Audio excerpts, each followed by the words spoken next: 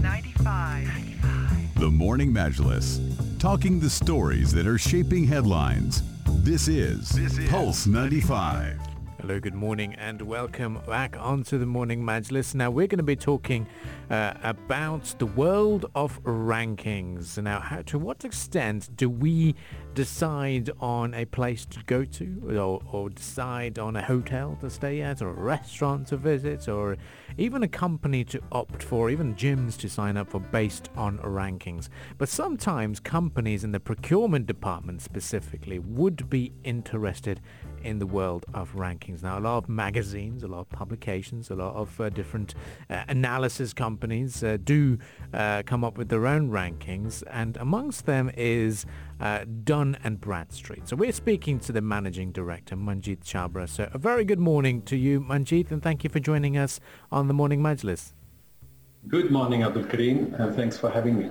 Well, you're joined by my co-hosts, Rania and Ahmed as well, who will be throwing some interesting questions at you because we've got plenty. But first up, we want to ask you about the ranking system. How do you come up with it? And you've been the company's been doing this for years, but why rankings specifically? Sure. So why ranking? And you started with the why. I think that's the right way. We also tell our customers every time start with the why. In fact, ask why at least 3 times so you define the problem first. But before we talk about what's specific to the new DUNS 100 ranking, which is new to UAE, this concept exists in other markets and we've been doing it for a while, like you said, but we brought it here. And the reason is simple. We have so many companies out there. In our data cloud, we have 400 million entities. So this is, you can say, the biggest database of commercial entities of a kind anywhere in the world.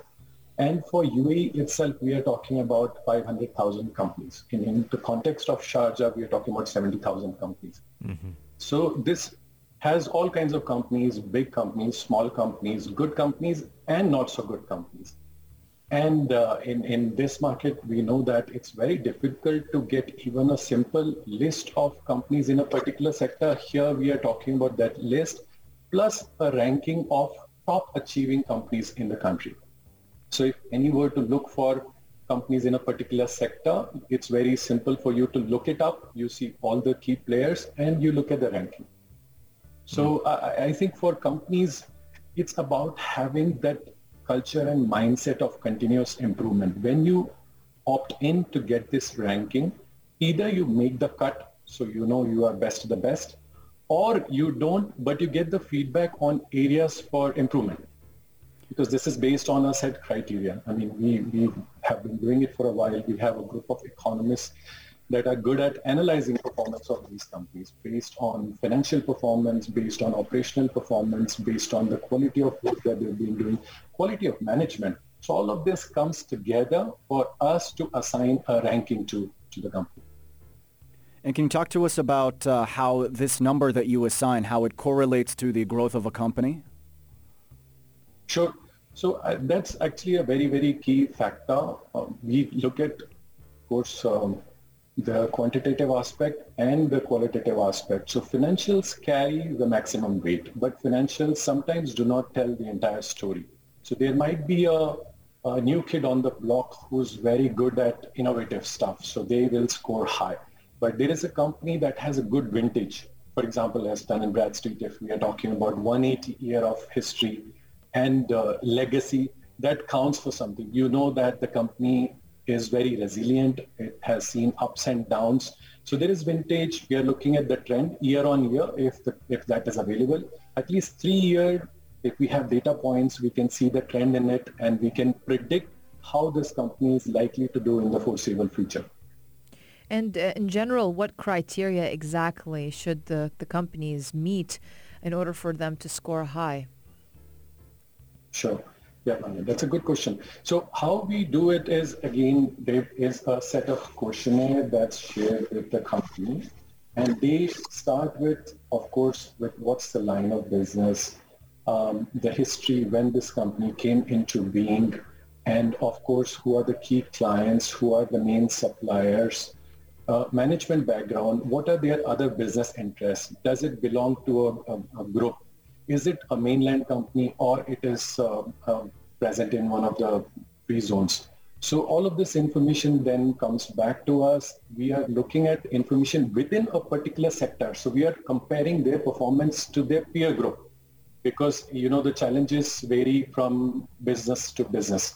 So they will be compared with other companies that exist within the same industry group or the peer group. And this then information, of course, once we have all of this and we are assigning the ranking, like I said, in some way the feedback goes back to the company that this is your position or this is where you stand. Because benchmarking is really, really useful. Because all the time as business managers and owners, we are looking for validation of what we are doing.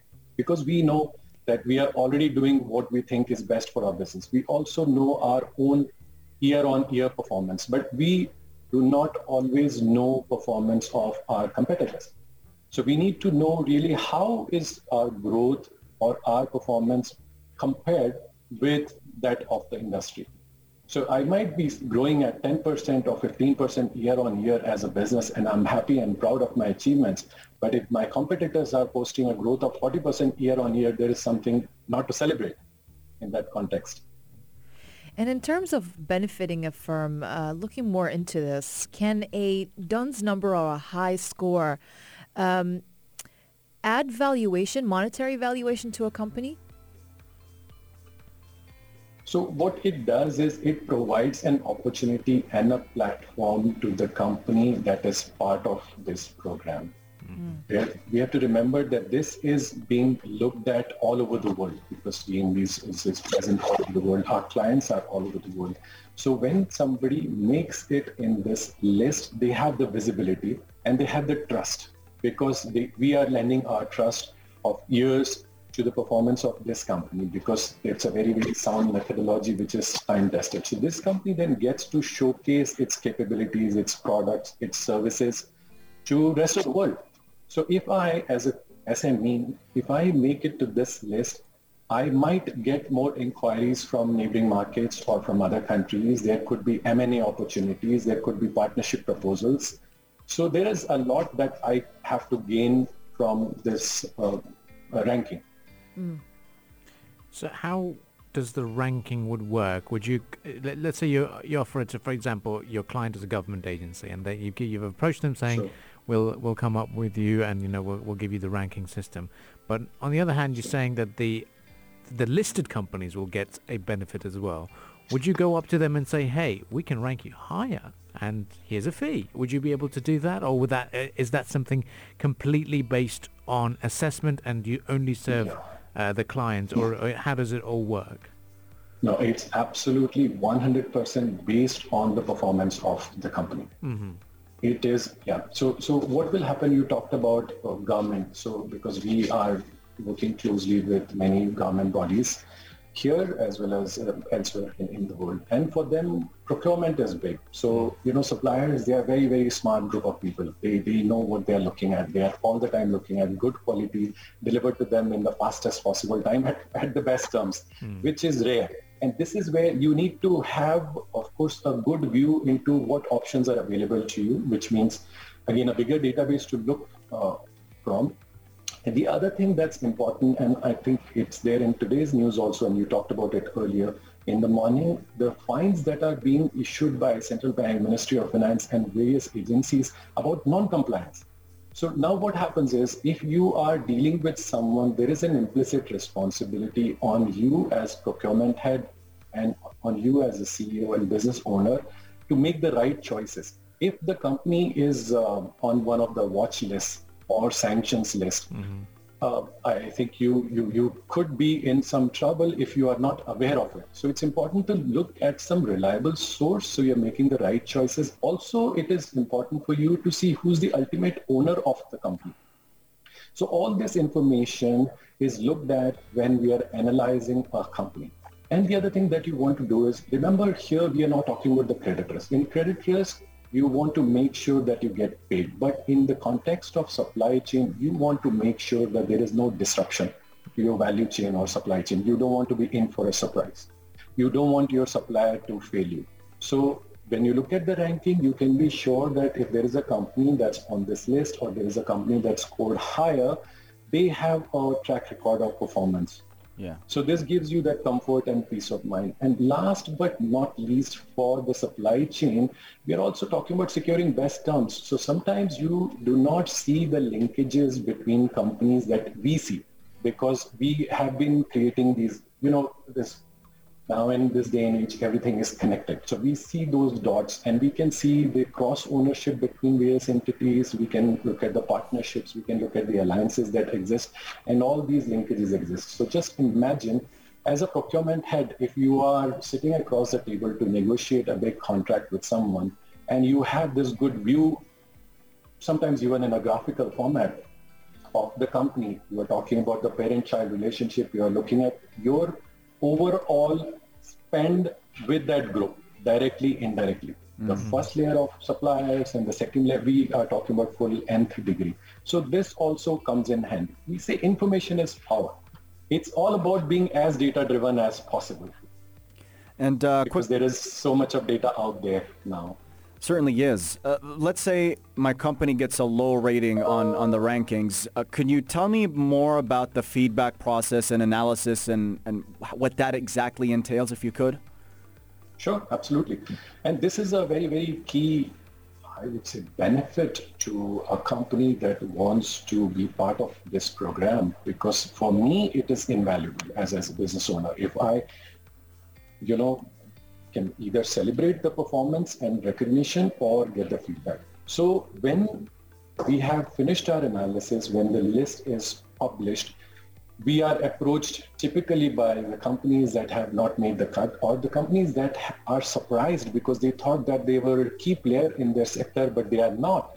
So we actually welcome them to come to us so we can share the feedback with them, including some key parameters, because it's a complete matrix of parameters that goes into analyzing the performance of the company. So we can tell them that, look, these are some of the reasons where you are not scoring high. And of course, there is a chance they can go back and they can the following year again apply. They can work on those parameters. And this is invaluable for them because the feedback that's coming from their industry, from their peer group itself. Awesome. Wow. And this is not a paid service to them. They could come and take the feedback. Of course, if they want our assistance to improve upon a particular area, and they are looking to engage with advisors from anywhere, any subject matter experts, this is something they may have to budget for. But then, of course, the benefits will far outweigh the investment that they'll be making. Certainly. Well, it's all about having sound business processes, because most of the time, we are looking at the numbers, but numbers are a result of a company having sound business processes. Mm-hmm. Wow. Awesome. Great to have you on the program, Manjit. Lots of points to carry and assess as well at the same time. And we would love to have you back on the program at some point soon. But thank you very much for your time this morning. Thank you very much. That was Manjit Chhabra, who is the managing director at Duns & Bradstreet. And so we are going to be taking a shift in our discussions. We're going international again with a big development that took place in Nigeria. So just before the news headlines, we'll have that discussion. So do stay tuned to Pulse 95.